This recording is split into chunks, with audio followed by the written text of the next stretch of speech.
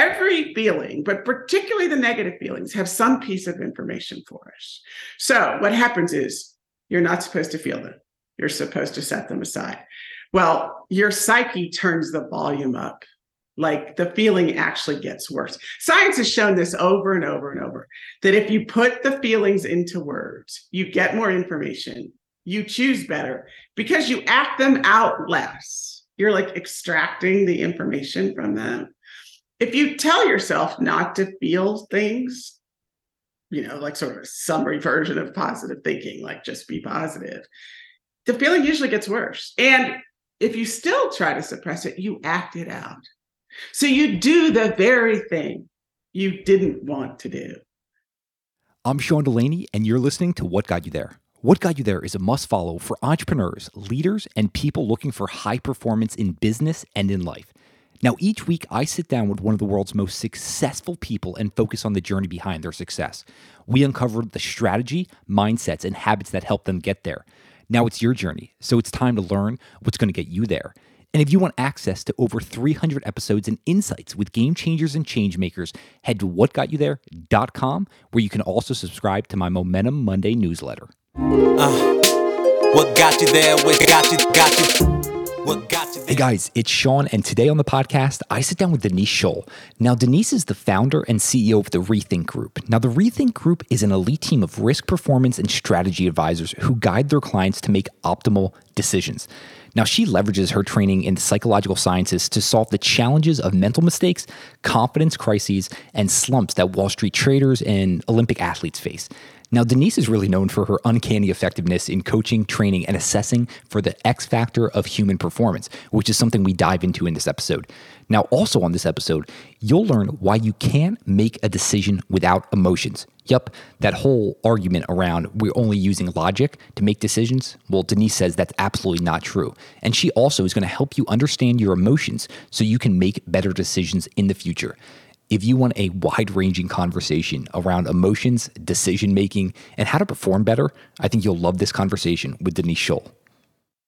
Hey, it's Sean, and after personally coaching CEOs, executives, and professional athletes for more than a decade, and also interviewing over 300 of the world's most successful people on this podcast, I have compiled the most important mindsets, routines, and skills you need to cultivate to skyrocket the success in your own life. Now, I've done this by creating a 19-video lecture online personal development course called You Unleashed. Now, these lectures include how to overcome limiting beliefs and fears that you have, how to develop your personal routine for high performance, and mapping out what your foundational life principles and values are. Now, this course has a proven curriculum where I will teach you everything I've learned from high achievers about how to live a more fulfilling life. Now, you can get exclusive access to this course by clicking the link below or going to whatgotyouthere.com/you-unleashed. That's whatgotyouthere.com/you-unleashed. Denise, welcome to What Got You There. How are you doing today? I'm well. Thanks for having me. No, I'm very excited to dive into this. Are you ready to dive right into it? Sure. Yeah. Why not? All right. What is the X factor of human performance? The ability to use one's feelings and emotions as information. Interesting. So we're not getting rid of emotions and feelings. It's a myth. It's like a flat earth myth, honestly, that is still perpetrated in way, way, way too many places. Like literally, science is basically known for more than 20 years that we cannot make a single decision without emotion.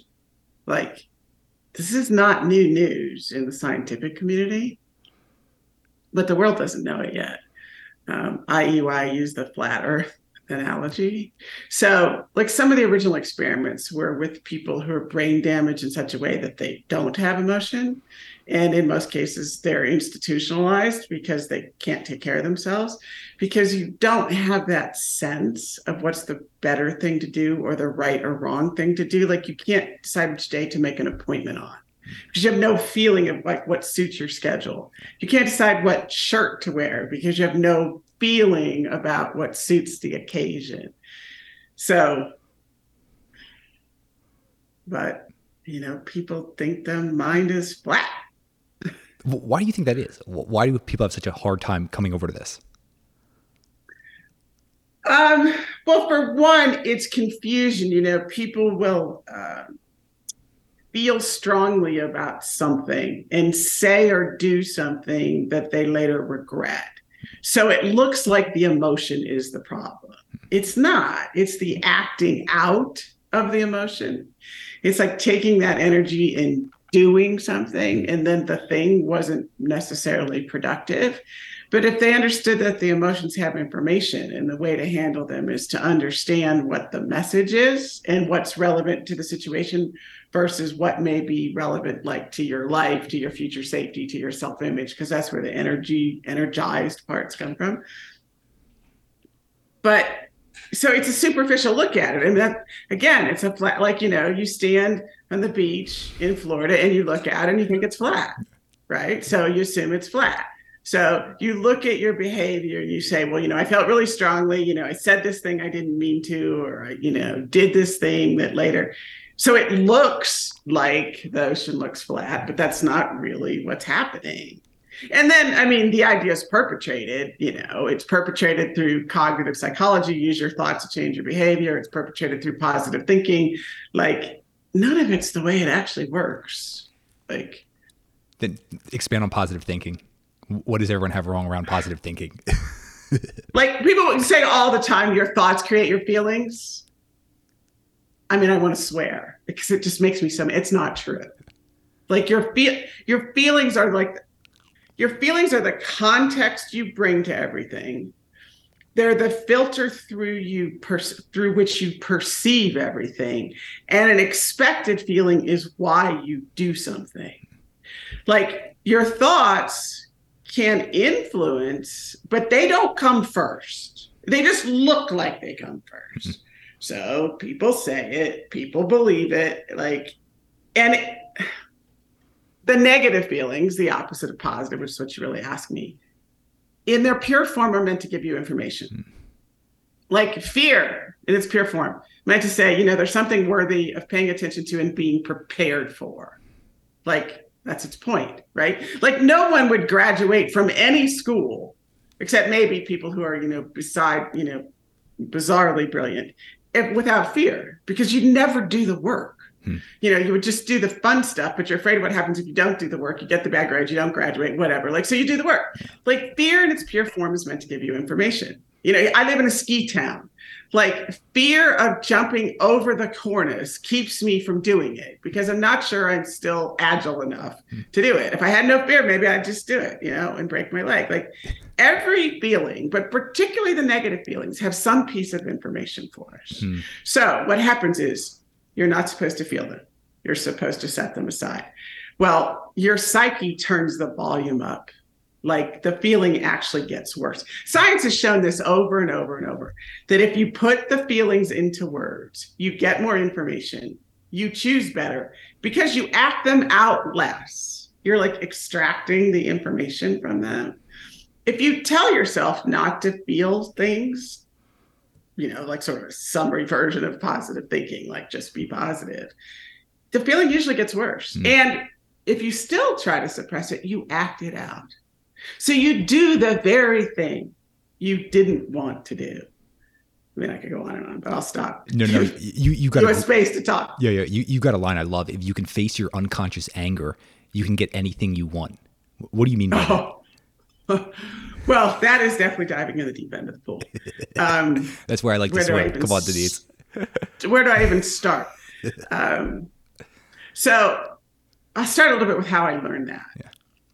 22, 3, 4, 5 years ago, I don't exactly remember. I was sitting in a class taught by what's called a modern psychoanalyst, which is different than a Freudian psychoanalyst. I mean, they believe in an unconscious, but they don't necessarily believe in interpreting, this happened to you as a child, so therefore you do this as an adult. They believe in having different emotional experiences that you can then draw on.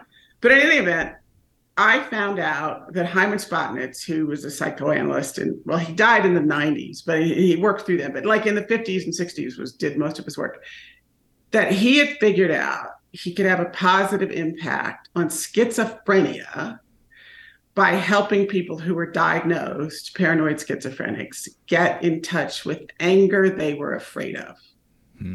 Yeah, this hypothesis that they had, basically rage created in their growing up circumstances, that they were afraid that they would act out. So they like split it off into different personalities, basically. And that by coming to terms with the fact that they had this extreme form of rage, they wouldn't need to have multiple personalities.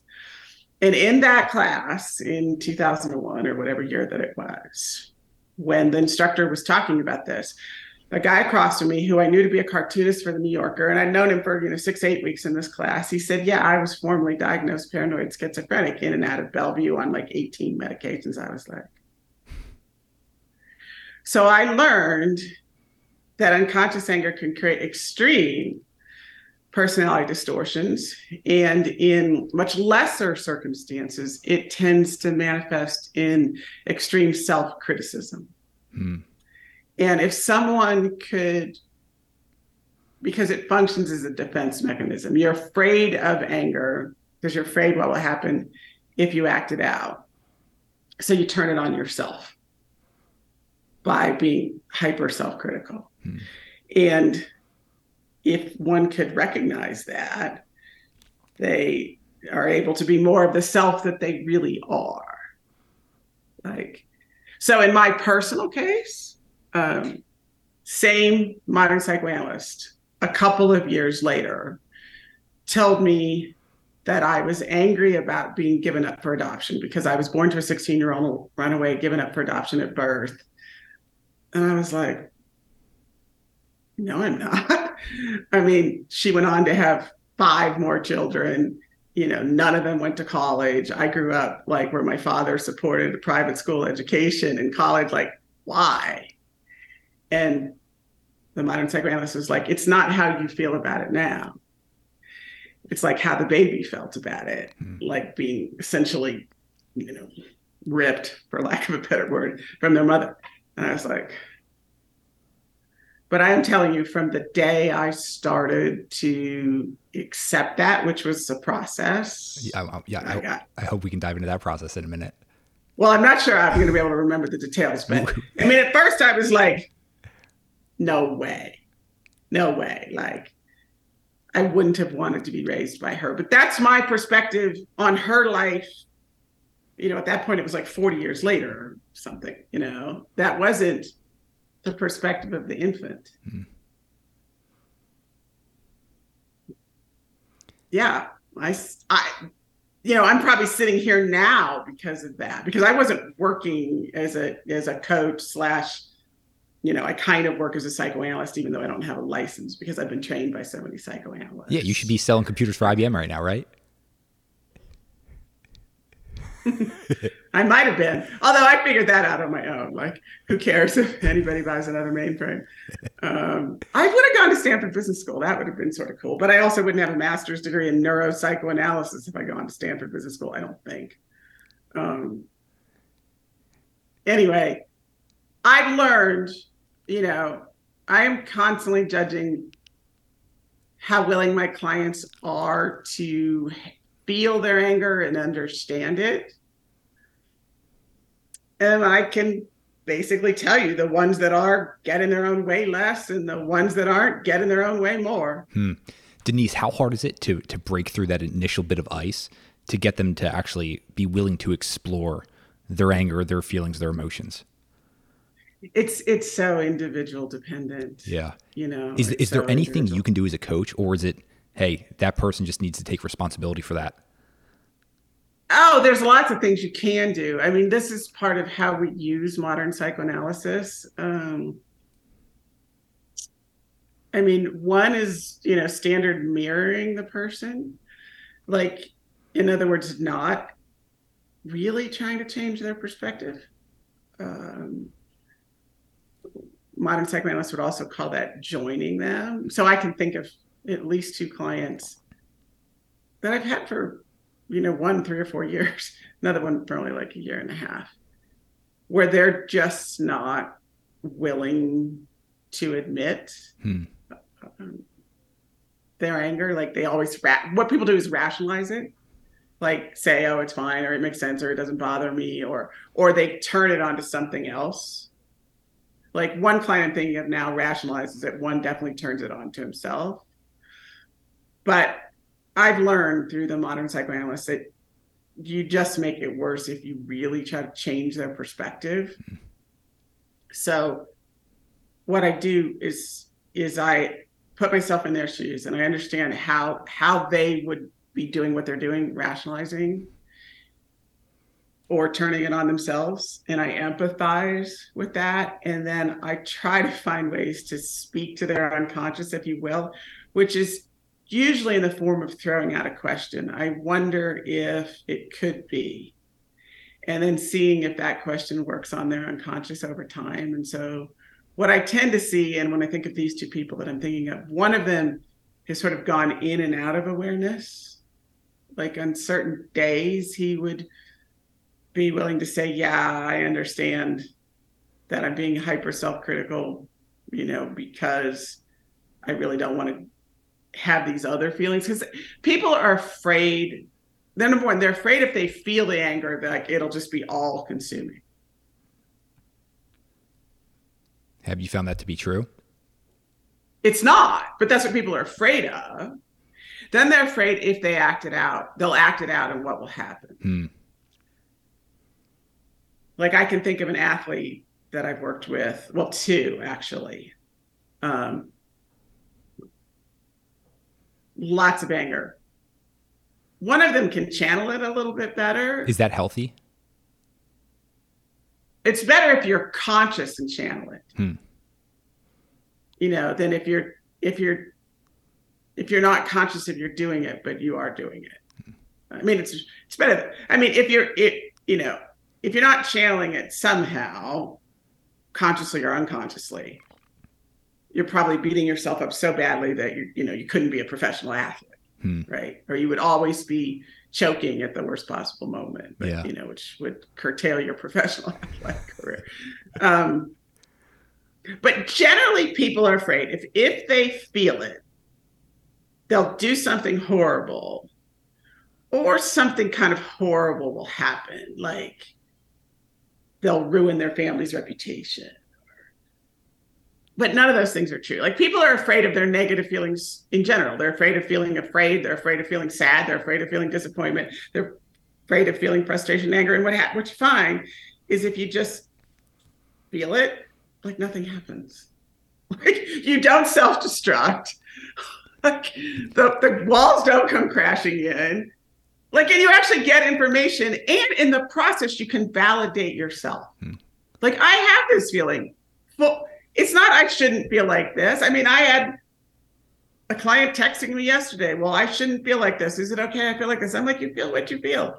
Let's find the information. There's an emotional logic to absolutely everything. Denise. But anyway, so people who are able to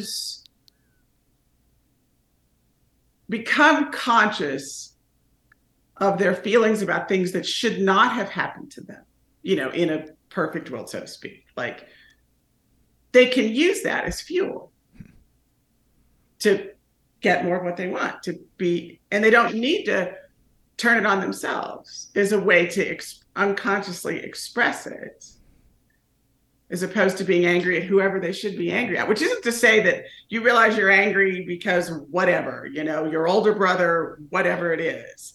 Doesn't mean you have to go like, tell your older brother you're mad at him and never speak to him again, or, smack him. Doesn't mean you have to do it. Doesn't mean you have to act out any of it.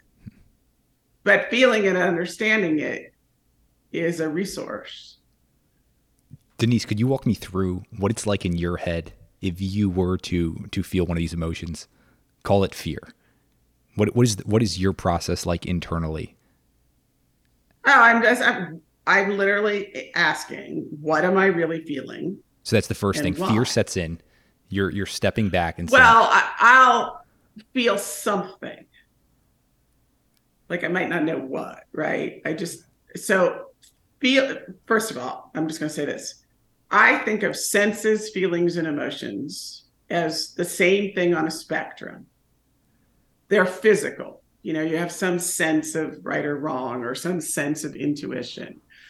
And then you have something a little bit more intense that you might call a feeling, confidence or fear, and something oftentimes, well, a little more intense to a lot more intense of emotion, physical experience that's got information in it. So I tell everybody, be able to answer what is the feeling and why am I feeling it? Hey guys, it's Sean, and we are about to dive right back into this episode. But before we do, I wanted to take less than a minute to tell you about my online personal development course called You Unleashed. Now, over the years, I've personally coached CEOs, executives, and professional athletes, and I've interviewed over 300 of the world's most successful people on this podcast. And my course, You Unleashed, compiles the most important routines, mindsets, and skills that you need to skyrocket the success in your own life. Now, you will learn these things over 19 video lectures that I'm going to teach you in this course. And you can find out more about the course by heading to whatgotyouthere.com/you-unleashed, or you can click the link below. Now, that's whatgotyouthere.com/you-unleashed. So I have a story I tell, and it's true. Like, this was 2019. I got a call right around this time of year, actually, from a hedge fund manager that in the hedge fund, not famous in the general world, but generally everybody in the hedge fund world knows of this person. And they said they were underperforming, basically, and they felt like it was kind of a do or die situation. And, could I come in and help them? And so I did. And I usually spend like 2 or 3 hours with the person the first time. And we figured out what was really going on. And basically, because of the parameters, we were able to get that person on track relatively easily. But then I started to meet with them weekly in New York. And I realized like I was uncomfortable. And so I just do, what am I feeling like? And then I finally realized I was intimidated by this person. And it was not by the person per se, but by their position in the hedge fund industry. And if they ever went public about working with me, it would burnish my reputation, it would be good for me, right? And so what did I want? Well, first of all, I wanted that. Yeah. I was afraid of not getting it. And so then I felt kind of intimidated, which, by the way, wanting something and not getting it is like the story of my childhood, the people who adopted me. I never had a hot fudge sundae until like my 16-year-old boyfriend bought me one. Like I was only allowed to have a vanilla cone, but that's a whole other story. But maybe it's not. But whatever, I would end up going to that person's office. And like, as I'd walk in thinking, oh my God, I'm so intimidated. There's just feeling it. Now, everybody in the world would tell you not to do that, right? Because if you're really leaning into it, you're going to act it. It is the exact opposite. If you feel it and you put it into words, you can keep it a secret. And I can guarantee you, if we could get that person on the phone right now and say to him, do you think Denise Shull is intimidated by you? He would laugh. He'd like, are you kidding me? I'm intimidated by her. Not a snowball's chance in hell. So I do. What am I feeling and why? Like, okay, the what was actually, I really wanted to do a good job and I really wanted this person to talk about me. So I had this desire and my fear that either I'd blow that or it wouldn't happen or like that they could mean this to me. It was intimidating. There's all kinds of research on what's called emotion granularity and emotion differentiation is the broader category, and emotion granularity. So emotion differentiation is, can I tell the difference between fear, frustration, and disappointment? Now, those are my categories because those are the feelings, there's all kinds of emotion categorization schemas, but just say, can I tell the difference between fear, frustration, and disappointment? And then if it's fear or it's frustration, can I give gradations of that? Like frustration, I'm, annoyed, irritated, frustrated, angry, enraged, like that's gradations. There's all kinds of research that shows that if you can do that, you're basically more productive. Just knowing that you feel the things. I think it's like your unconscious is allowing your conscious to get some information. Now, there's a second piece to all of this. If you think about most feelings, they actually have a future implication in them. Like fear. Something bad's going to happen and that's going to be bad, right? I mean, in its most general terms. Confidence, it's going to be fine. I mean, in its most general term. Mm-hmm. Both of those are future oriented. Basically, we can go through just about every feeling and find the future orientation. So there's an expected emotion. Brian Newton of Stanford, who's the expert in this, calls it anticipatory affect. We are anticipating a future affective state, affect being the psychology word for how you feel, basically.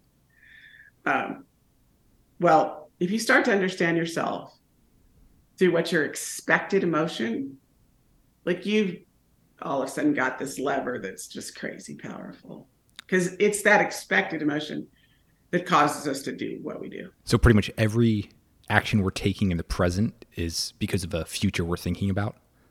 Mm-hmm.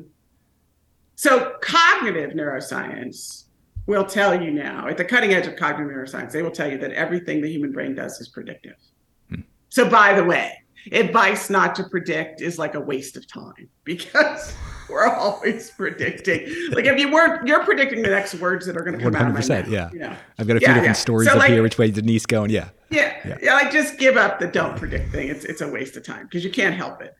I mean, it's happening subconsciously, but everybody has that experience where like you barely see something out of the corner of your eye, or you barely hear something and then it caused you to think something and turn out to be right. Mm-hmm. Like that's you've gotten a little bit earlier in your conscious cycle, so that like you wouldn't necessarily notice, like maybe my dog walks by out there, or he's not, but oftentimes when I'm doing these, he's out there like, let me in, but I might see that out of the corner of my eye, but most of the time you're not conscious of it. Yep. In any event, the cutting edge of neuroscience, of cognitive science, never mind affective or anything to do with emotion, knows where everything is a prediction. Mm. So like, just go with it. Like, and particularly a prediction of our future safety. So we're constantly analyzing. That's like is this good the or underlying bad? one, future safety. Yeah, it's the most core thing. So even if you take, this polarized world we live in now, and everybody complains about how nobody listens to anyone, and can't have any rational debate. Well, what's happening is as people start to hear something that's different than what they believe, it scares them. Because if you have to learn that, something's completely different than what you believe, like maybe you made the wrong decisions, what does it mean for the decisions you are making? Like, what does it mean for the implications you've already put in place? Like, it's scary if you're wrong. So people just shut down and don't listen to information that's different what they believe, because it tells them that maybe they're in a less safe position and they don't want to hear it. So I mean, it's amplified obviously by the fact that with social media, you can, stick with your group that already believes it. But at its core, when people found out the earth was round, it was scary.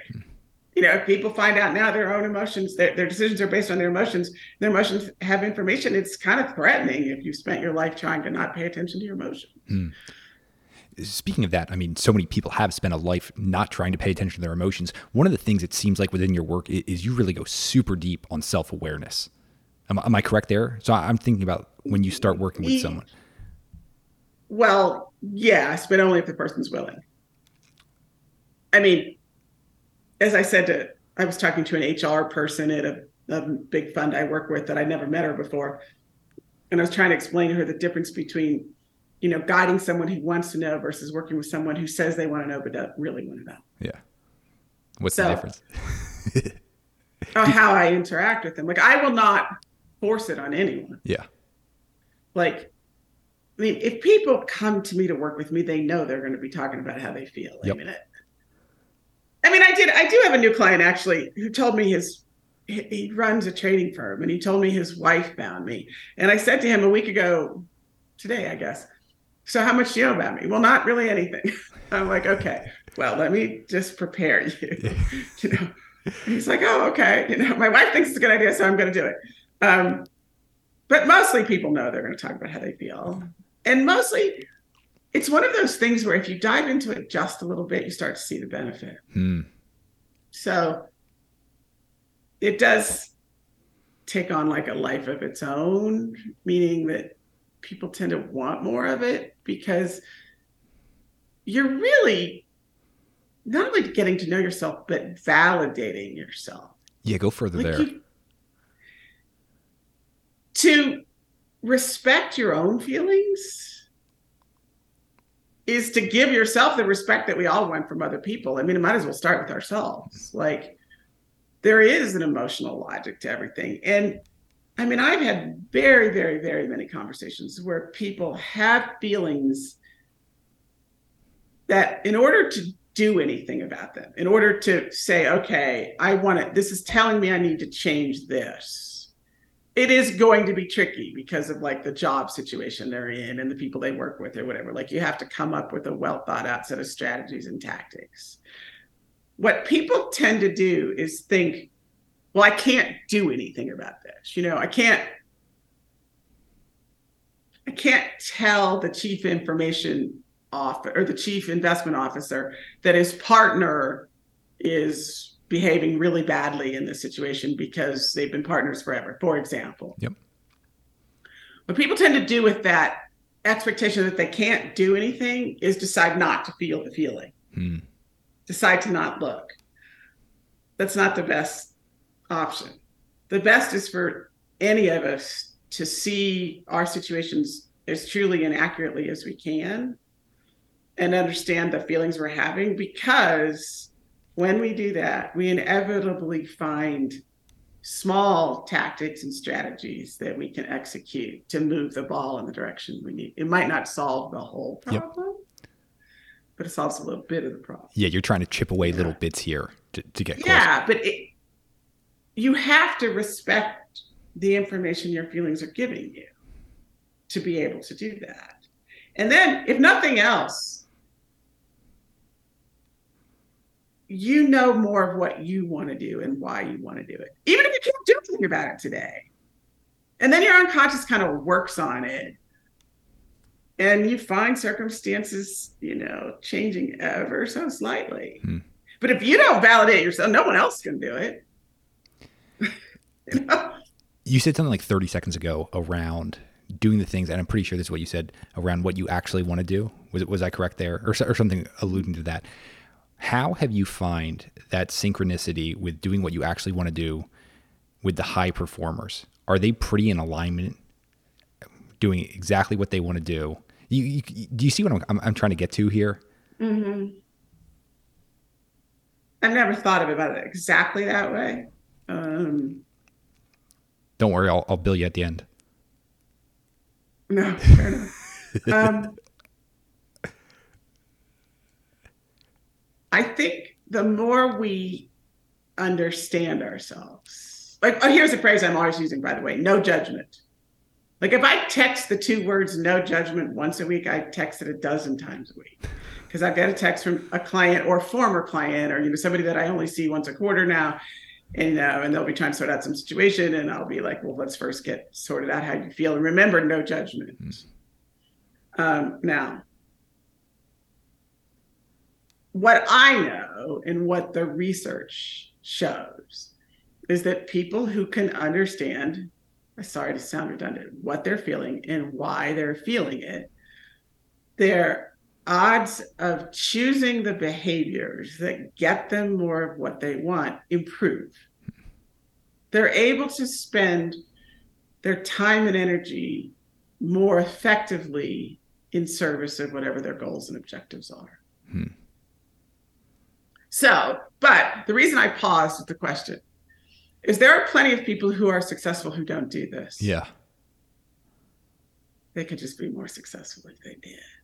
Like, they have strategies, they have defense mechanisms for getting in their own way, like which oftentimes amount to work hard. Yeah. Which oftentimes amount to power through. Yeah, but so here's the thing. That works in professional sports. It probably works in marketing and sales for the most part. It does not work in markets. Like in markets, your job is to react to what other people are doing and what other people will do over time. You can't make anything happen. Your job in sports or marketing and sales or product development or running a company is to make stuff happen, to do the right things that will likely cause something to happen. Markets are completely different. This is why I will talk about how they're a completely different mental game. Like your job is to react appropriately to what other people are doing. It's a completely different game. Anyway, I think I answered the question. No, interesting for sure. So is it really challenging for you if you have, let's call it an elite athlete entering the markets as opposed to someone without that elite athlete background entering the markets?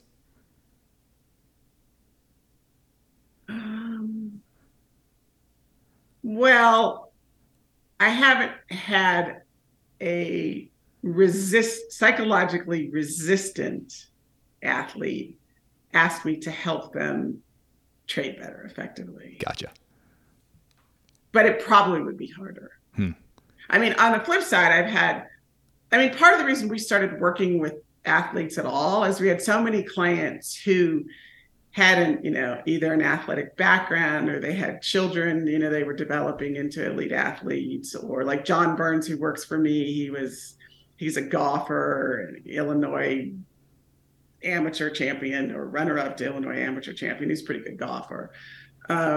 He had done like everything in the mental game, worked with everyone in the mental game, and then finally found us and like said this perspective was completely different. And he learned, by the way, a thing that people usually learn is then how to use their intuition. Because intuition is your expertise. If it's true intuition, it's like the feeling an expert or a relative expert has that you don't have when you're a novice or an amateur. Because why? You've spent time in the realm, and I don't care, it doesn't matter what realm it is. Yeah. So knowledge goes from very conscious, linear, step by step. It gets shoved down basically into your body, where you just have a sense of what's right and wrong or how to do something. So John said that he was never really allowed to use his intuition in his trading because so many people say not to, like all of behavioral finance says not to. And this is, by the way, always true with portfolio managers. They know it's there, but they don't trust it, and they're suspect of it. And so then they do, and then they don't. But learning to recognize the physical sense of true intuition, athletes should be better at that. I probably haven't worked with enough of them to make an assessment. But I'm curious. Then you mentioned true intuition, so actually having like a good amount of great intuition that can make better decisions here in the future. How do you get people to assess out whether they actually have true intuition or not? We know plenty of people in the investment industry who think they've cultivated true intuition, but I think you and I would agree probably have not. How do you get them to understand the first thing is true intuition is just calm. It's like, I just know, like you don't have this urgency to do something. So that's the first, like, is it calm or is it like urging you to do something? Now, there are moments where intuition will tell you to do something. But you could analyze those moments like where it did have to be right that moment. I have people grade their all of their feelings, particularly, their conviction, how confident are they? But putting those negative feelings into words and understanding what they're really about, because when you do that, you externalize them and it leaves you more with a calm sense of what you really think. There's also, so like, hopefully I can describe this. Like, you do your analysis, you use your expertise in whatever area, right? Like you're working in, and then some sense of what's going to happen kind of drops out of that. And you have some level of conviction or fear around, is that sense right? Like, are you going to move forward? Well, I think of it as a conviction spectrum, but like fueling that are fears that are irrelevant to the decision, that are about you and are about, for example, an expectation that the same mistake will happen again. So you want to be able to untangle that like it's a bowl of spaghetti, like which feeling is what. So we're back to what am I feeling? Yeah. And why am I feeling it? And hopefully you're going to have multiple feelings. And you can go, well, this one is the feeling about the market per se, or the business decision, or the athletic decision to train today or not. So just an example of that. So many people know that I work with the snowboard cross racer, Lindsay Jacob Ellis, who last year won 2 gold medals in her 5th Olympics. Part of how she won those medals is in the 5 years that we worked together. She had the courage in the 2 weeks before the Olympics last year to tell her coach she wasn't racing because they were racing on a course. I don't remember, it was 1 week or 2 weeks before the Olympics that she thought wasn't well prepared, was too icy, and it wasn't worth the risk for her. She said, and she was 35 or 36 last year, back when she was 20, she didn't have the courage to listen to herself that course is too dangerous. She'd finally come to respect her own feelings and just say to her coach, I'm not doing it. It's too dangerous. The Olympics are next week. It's my last Olympics. I'm not doing it. So she knew that was right for her, to not race in that. One of her teammates got seriously injured. And she, much to everyone's complete amazement, even though she was more than well deserved to do it, won not one, but 2 gold medals. Was it to her amazement too? I don't think that it was. Talk to me about that inner confidence.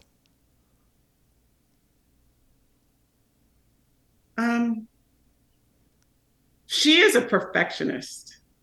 She's also a very strategic racer that she maps these courses. I don't know if you border cross racing is these crazy courses up and down and all around, and they have these complicated start sections and whatnot.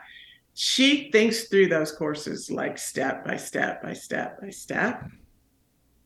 I don't know.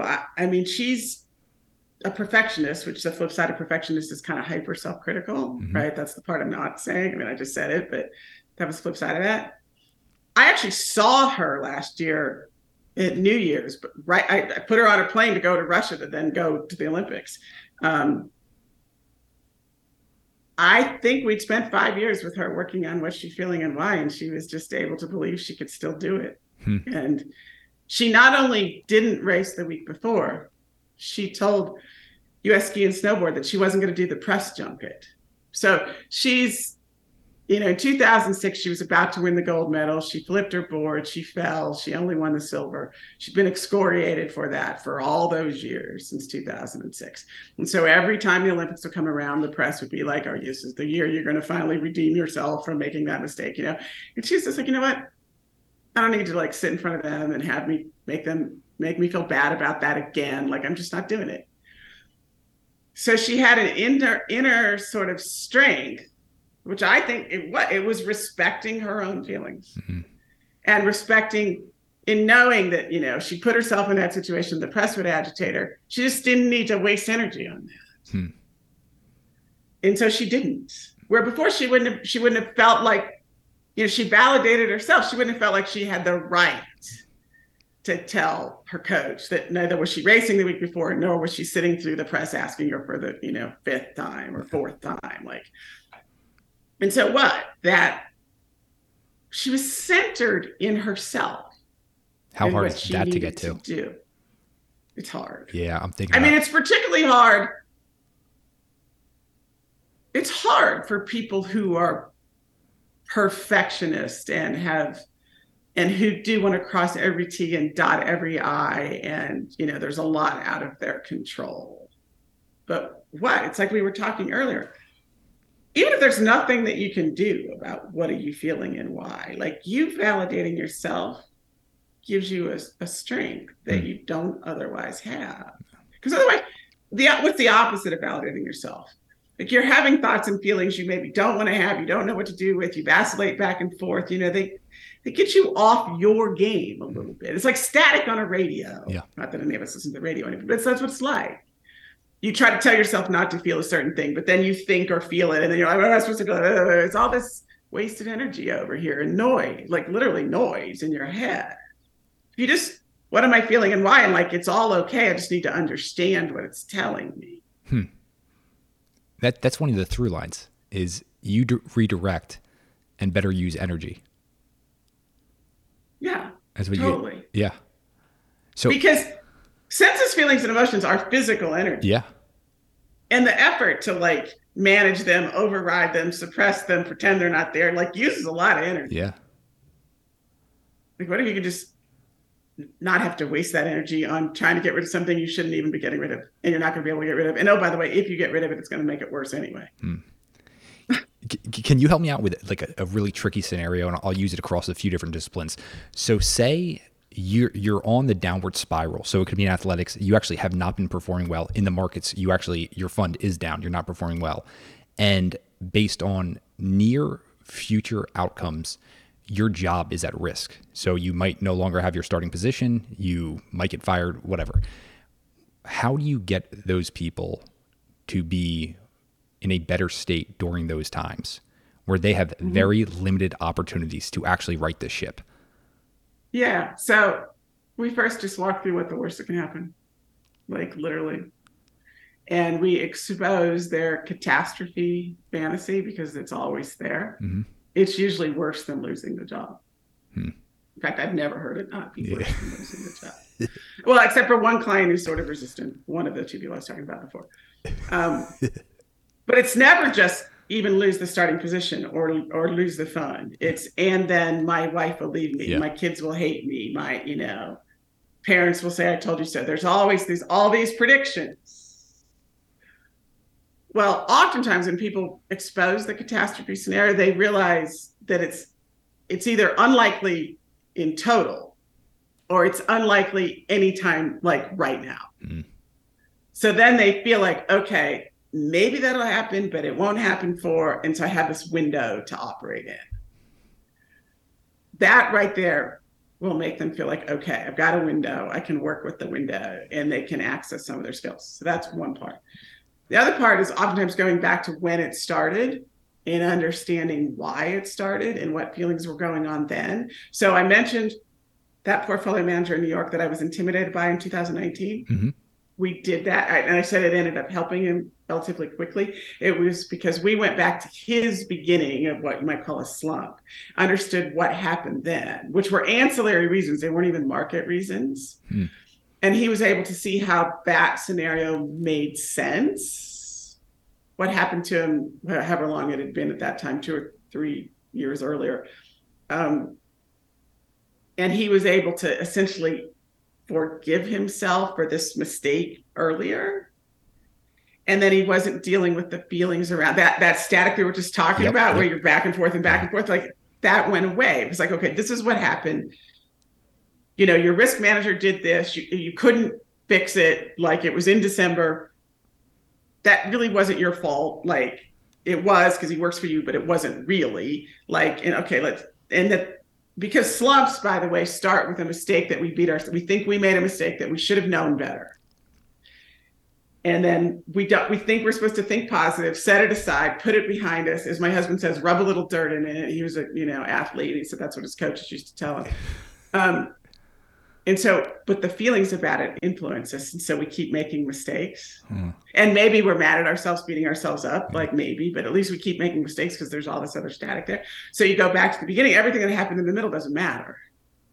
So on one hand, you're understanding how you got to where you are. On the other hand, you're seeing that you have a window, that the worst that can happen is probably not going to happen today. Yeah. But even if neither one of those work, I am terrified that if I don't perform today, I am going to lose my job. Yeah. Will help. Lindsay learned to say she's scared in the gate, and her start times got better. Ironically, like her coach thought I was crazy. Like you're going to tell her to, like she's in the gate ready to pull out, and you want her to say she's afraid. I'm like, yeah, she is, because her psyche is trying to say, be careful. And if she lets her unconscious know her conscious knows it, she's going to be able to do what she can do, as opposed to behave afraid. Yeah. You were mentioning the ancillary reasons that slump usually begins. If you go back to the beginning, how often is it these things on the outside that don't deal directly, right? Like if you're a portfolio manager, it isn't an actual investment decision. It's an issue you have with the family or something else. How often is it ancillary issues that directly impact our craft? Most of the time, but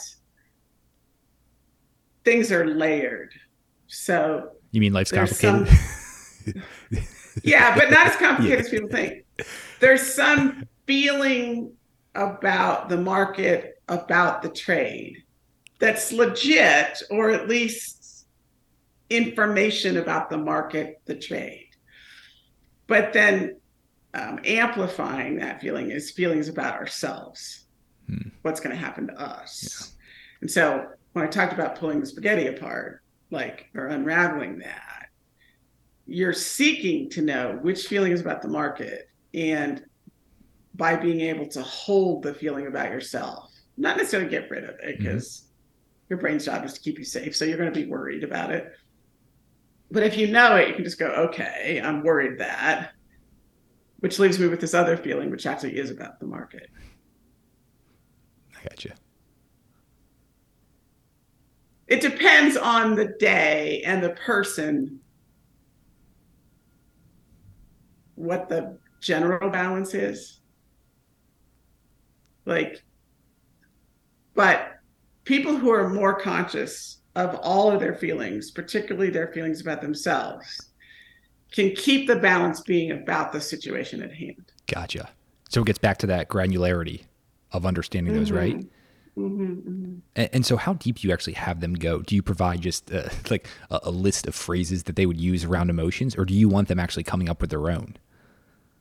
Oh, I want people to come up with their own. I mean, I will give them feelings. Like, I'll say, I don't know, I think what you're saying is you're despondent, just off the, but I know that having a greater emotion vocabulary leads to you being able to be more nuanced about a given feeling. You know, let's say I'm chagrined as opposed to I'm mortified. You know, by the way, variations on embarrassment. The research consistently shows the more nuance you have, and it shows this for portfolio managers, by the way, the more portfolio manager can differentiate amongst their negative emotions, the more money they make. That's from a research study. That's not me talking.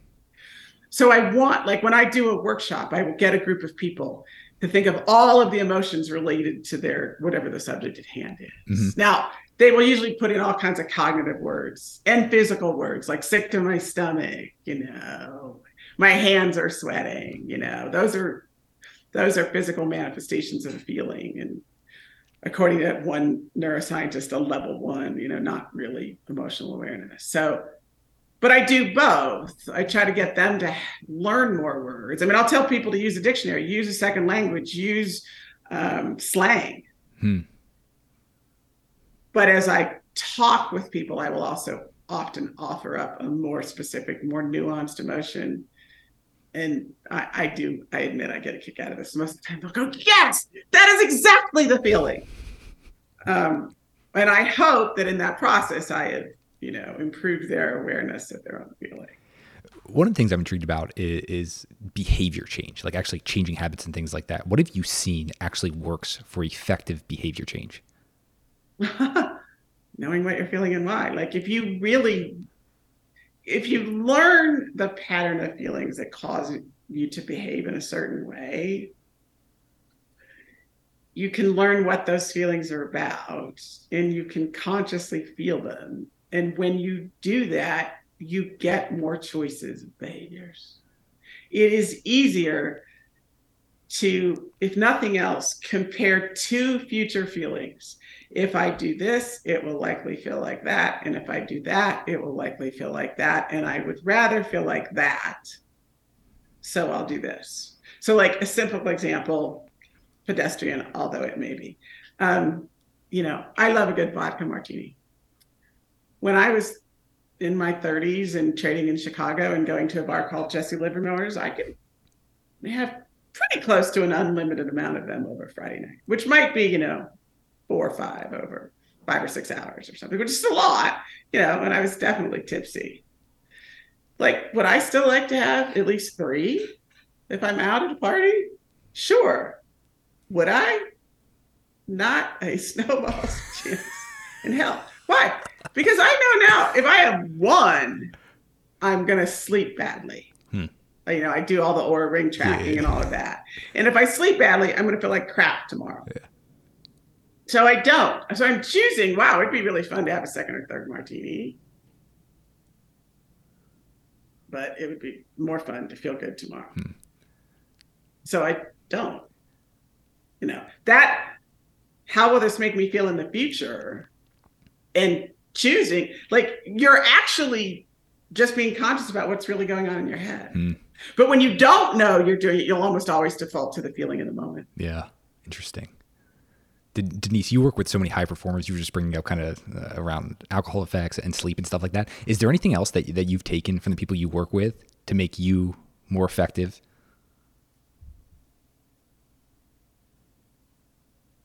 This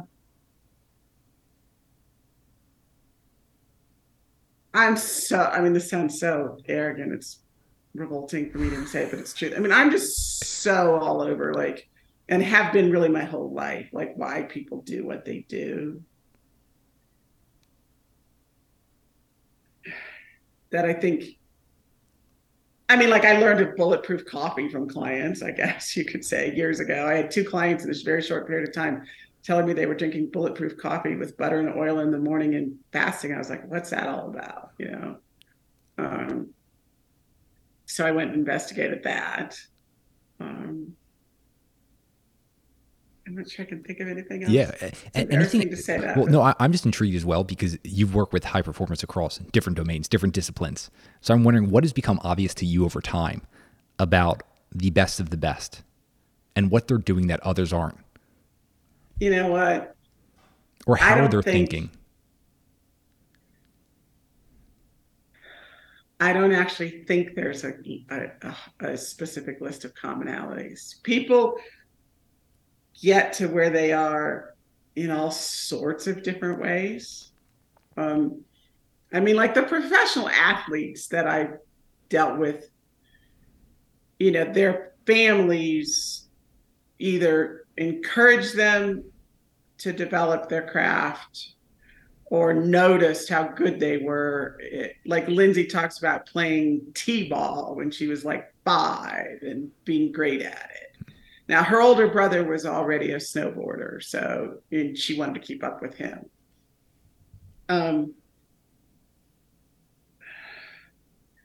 I think people get to success in all sorts of ways. And I think there are all sorts of ways to do it. Like, you read these lists about like get up in the morning, and do this and do that and do this and do that. I've had a moderate amount of success. I get up in the morning, feed the dog, make coffee, sit down and start going through my email. Like there's not a list of what you need to do to be successful that says you should do that.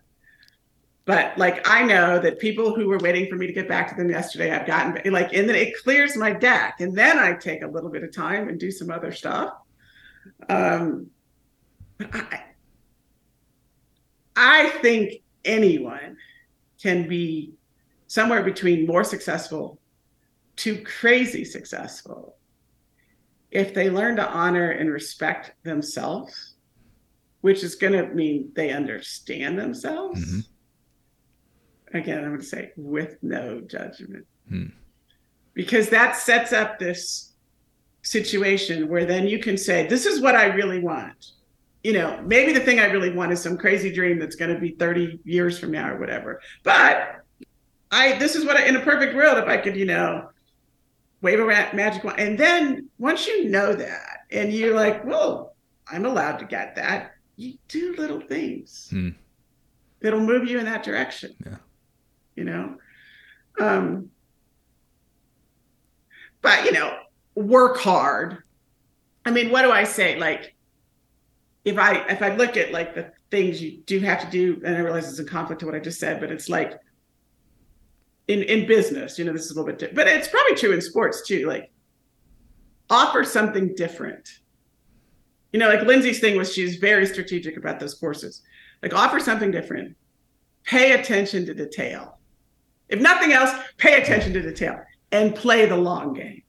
It's not what happens today or tomorrow or next week or next month, but have the vision, something different, deliver it, whether it's sports or portfolio management or any other sorts of business, with an uncommon attention to detail.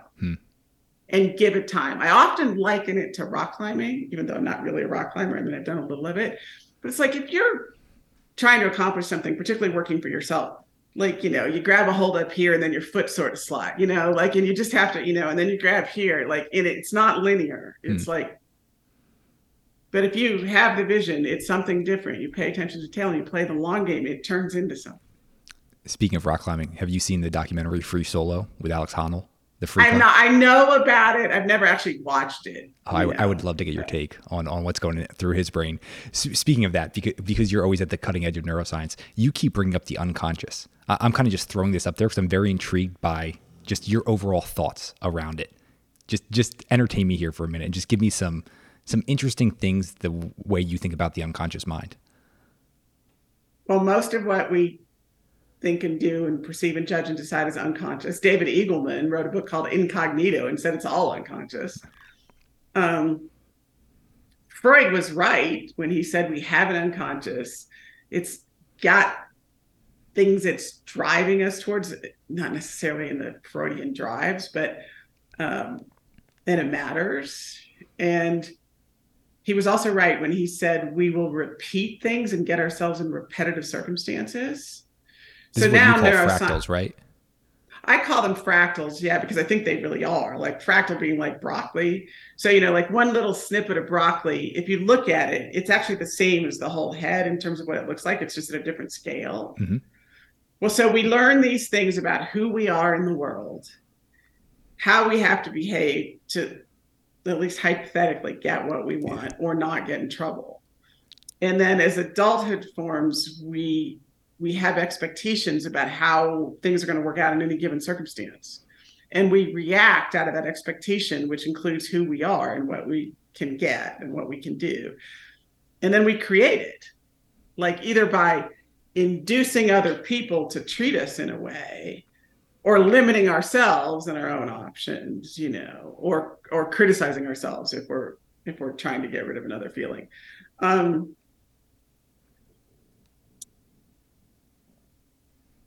lot of what we think and feel is not really conscious, and we will consciously think it's something else. Mm-hmm.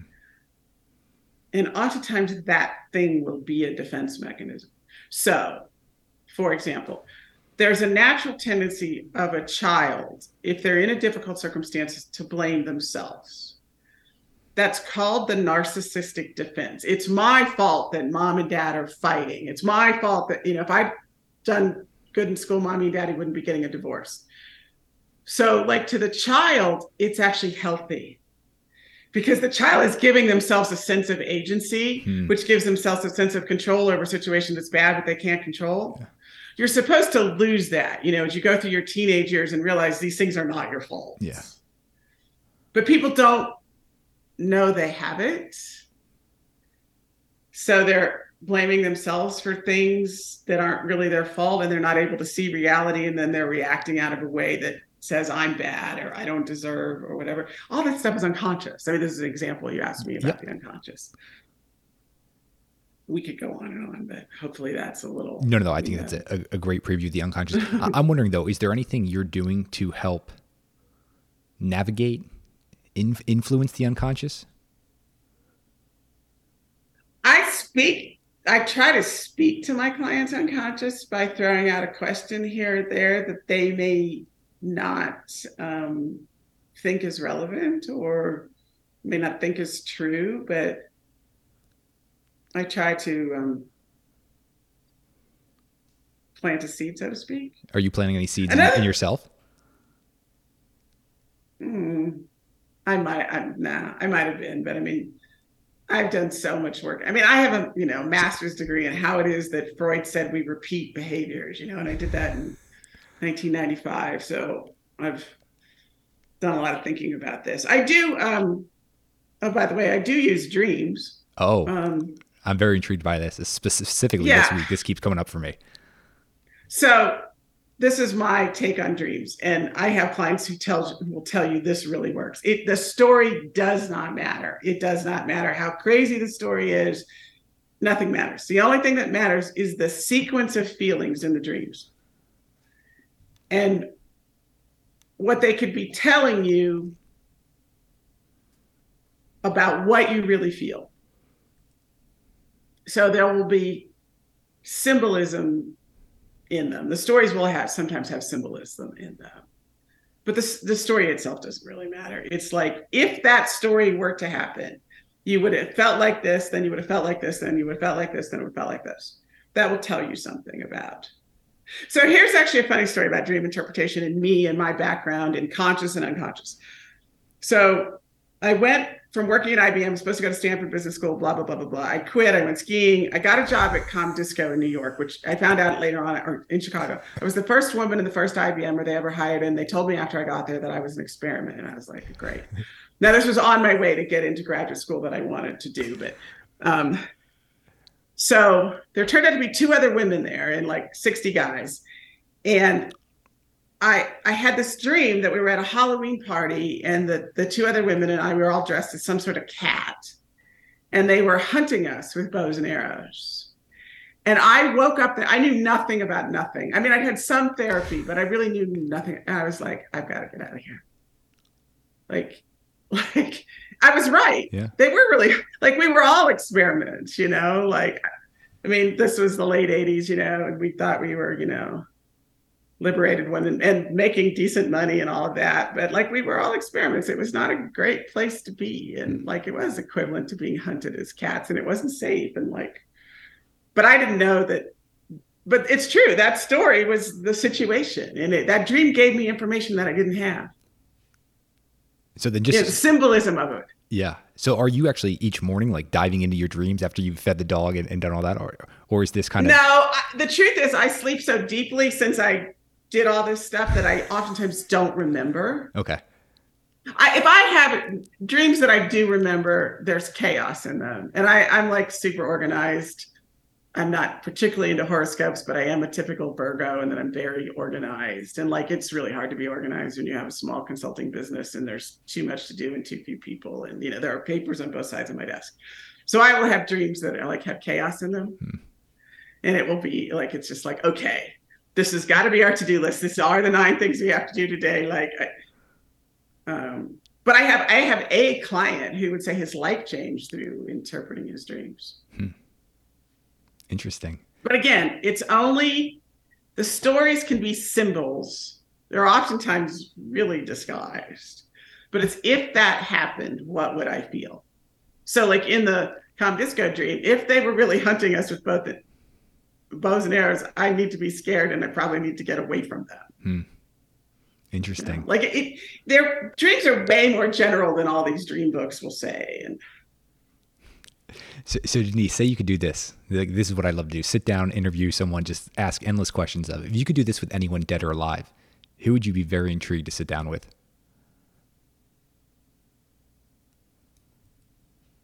Well, Hyman Spotnitz, who founded modern psychoanalysis. What are you going to ask him? Tell me more about how to help someone be conscious of anger they don't want to be conscious of.